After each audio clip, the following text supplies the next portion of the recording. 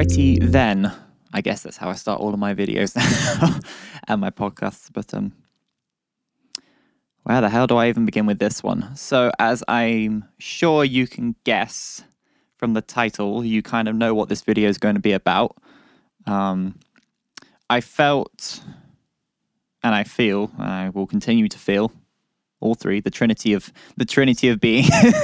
I continuously have this notion that I need to be as bluntly honest now moving forward as I can possibly be,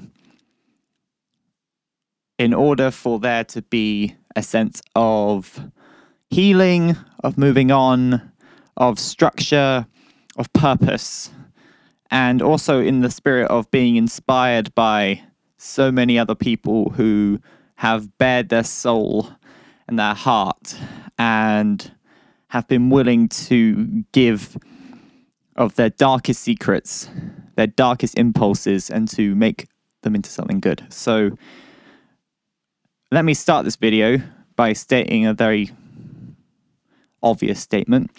I am an addict.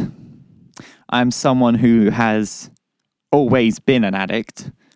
That addiction morphs its way into different parts of your life. But I wanted to unpack the last 5 years in about a 10-minute time frame or so, but I'll see how long this takes. And I'm just going to try and catalog it as bluntly and honestly as I possibly can. So,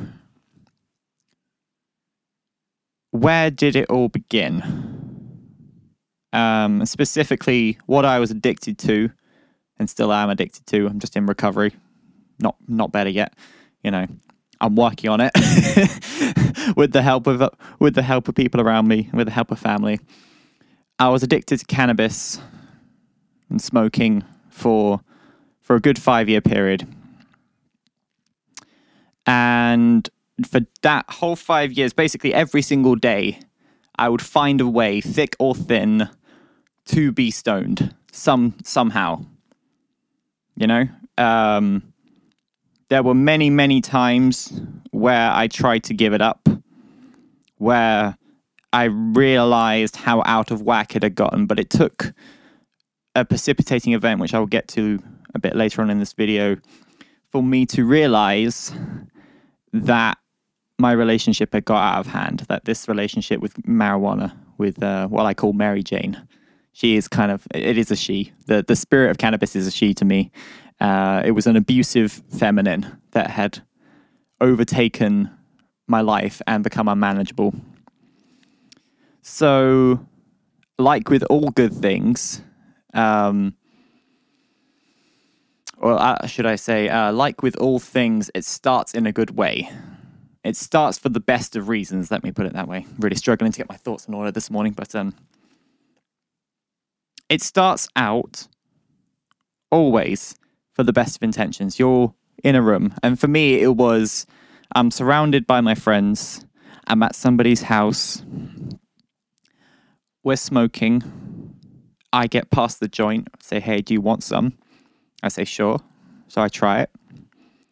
And what opened up for me was something I'd never really felt before. It was an experience of feeling that endless sort of stress that I'd been dealing with, conflict that I'd been dealing with, not really knowing who I am, that unease. For a split second, when I smoked it, it went away. The peace set in, the love set in, the compassion set in. And I thought, wow, this is the greatest thing I've ever experienced in my entire life. And also, that cemented in my brain that this was going to be a relationship that I thought I absolutely needed. Also because it gave me access to a group of friends, quote unquote, that there was like an in-group and an out-group. The out-group being all of the people I had struggles with my entire life, all of the church people that I didn't really associate with anymore. At this point, like I'd grew up in the church and I'd left it. I'd grew up in the sort of quite wholesome, strict, conservative milieu and had completely rebelled against it.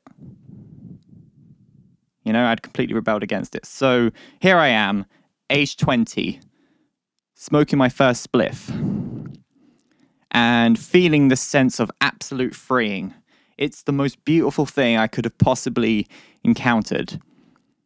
And that's how it starts.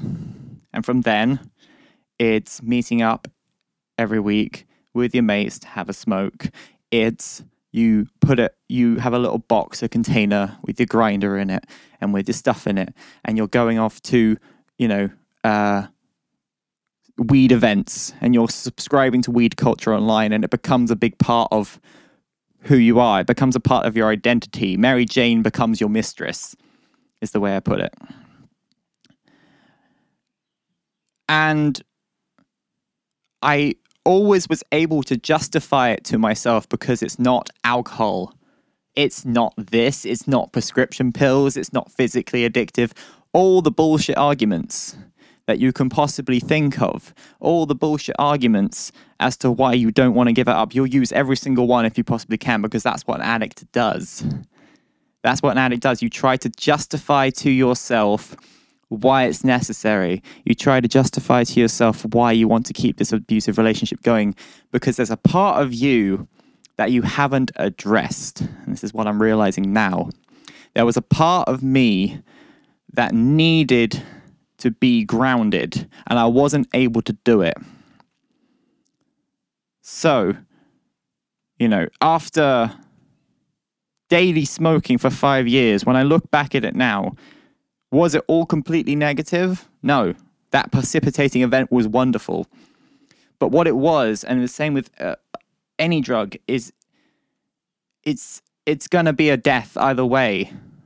And with cannabis, it's just a slow, drawn-out death where you slowly lose touch with who you really are. You slowly draw back from the truth about the world. You draw back from real consciousness, and you become reliant on this artificial stimuli. And it also had the, obviously the bad effects of creating massive wedges of separation. Massive wedges of separation, because I was not being honest, particularly with my family, about what was going on. I was not being honest with people who kind of knew what was up. They sort of knew this was who I was, that I was a pothead, right? But just didn't want to say anything because everybody's too concerned about being polite. And then you start to run down a list of, well, how do you know you're an addict? Because for me, I was managing it. It was like a daily routine, and I was still somewhat able to function. I wasn't like a complete get up in the morning, smoke all the way through to the day.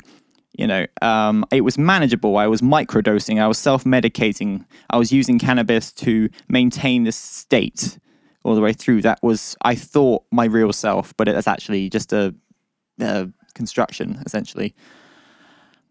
So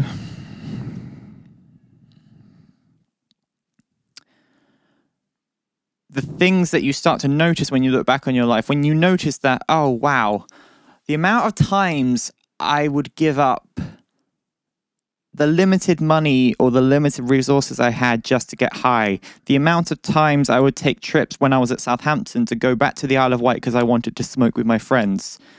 The times where you look back and go, wow, that was really out of whack, when you would run 5 miles at 2:00 in the morning to go and get some weed from a guy you didn't like and didn't know just because you wanted to get high. And it's also that all of your friends are doing it, so it becomes a self-fulfilling prophecy.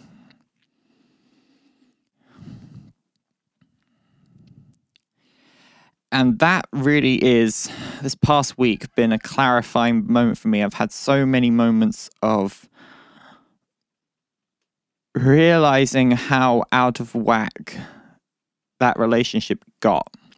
How out of whack my obsessive, addictive behavior got.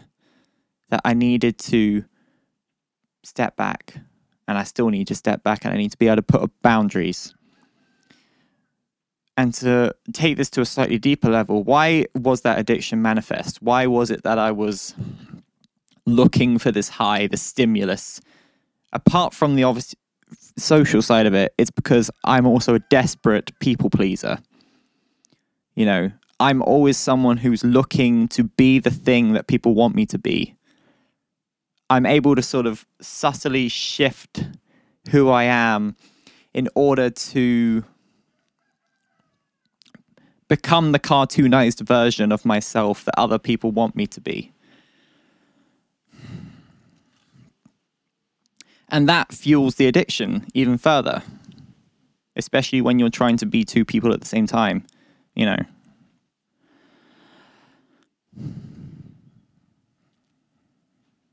And at some point, you've created so much dead wood. You've created so many alternate versions of yourself. You've created so many fake personas that it becomes like dead wood.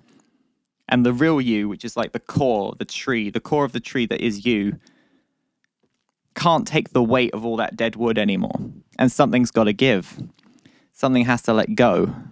Something has to end, burn off, be free, so you can actually look at yourself with consciousness and look at yourself with love and look at yourself with compassion and say, no, this is not you. This is not real.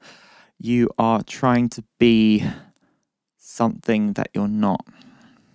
And actually, what you have to offer, the truthfulness of your own testimony, is far, far more powerful than any need to be in an addictive state.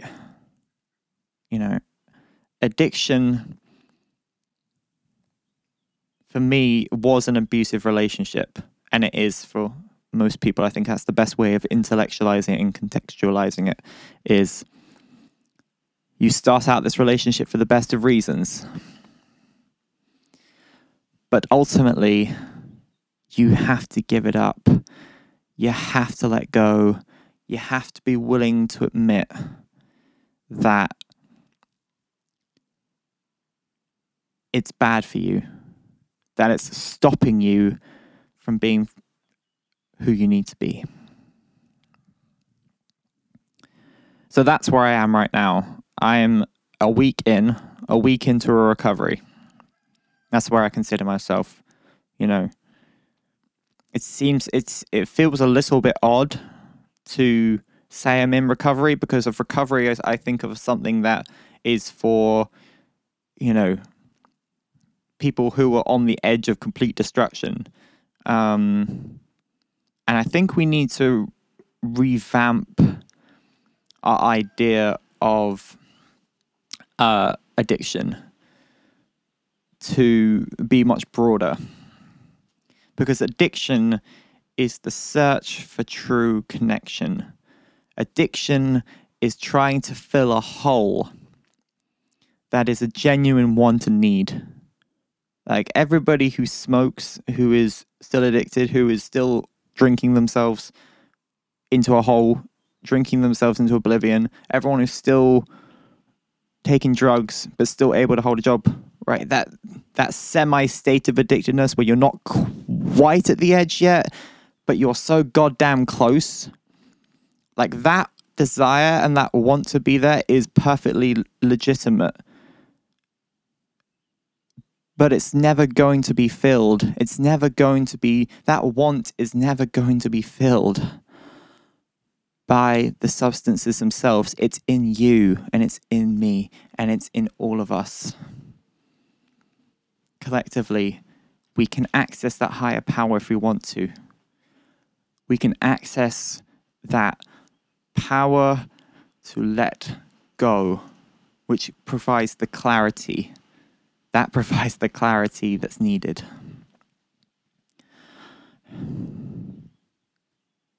So this is not a silver bullet fix. This is not a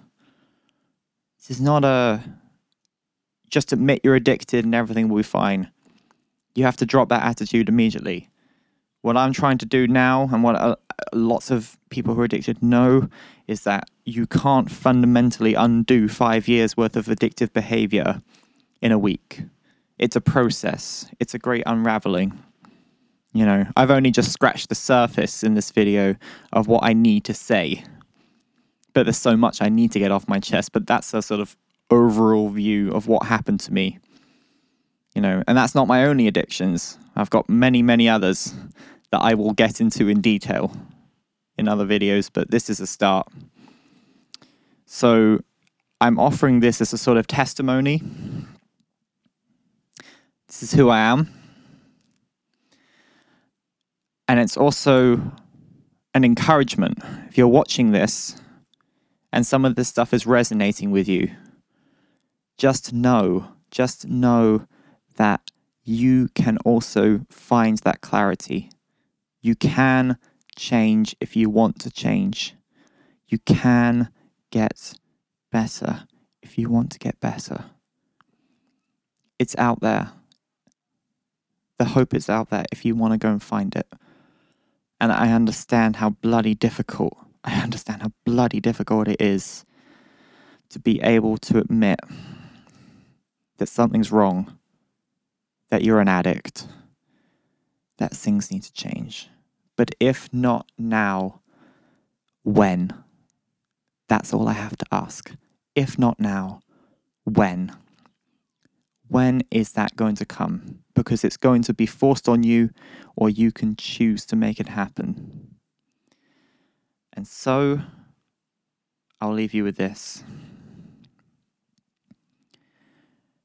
Even though the world seems kind of crazy right now, even though you can probably find, if you're someone who is in a state of addiction, you can probably find a million different reasons right now why you need to depend on that. But just know this, if you're looking for clarity, the world can't give it to you, but you can give it to yourself. That is a gift you can give to yourself if you want to. You can give that to yourself if you want to.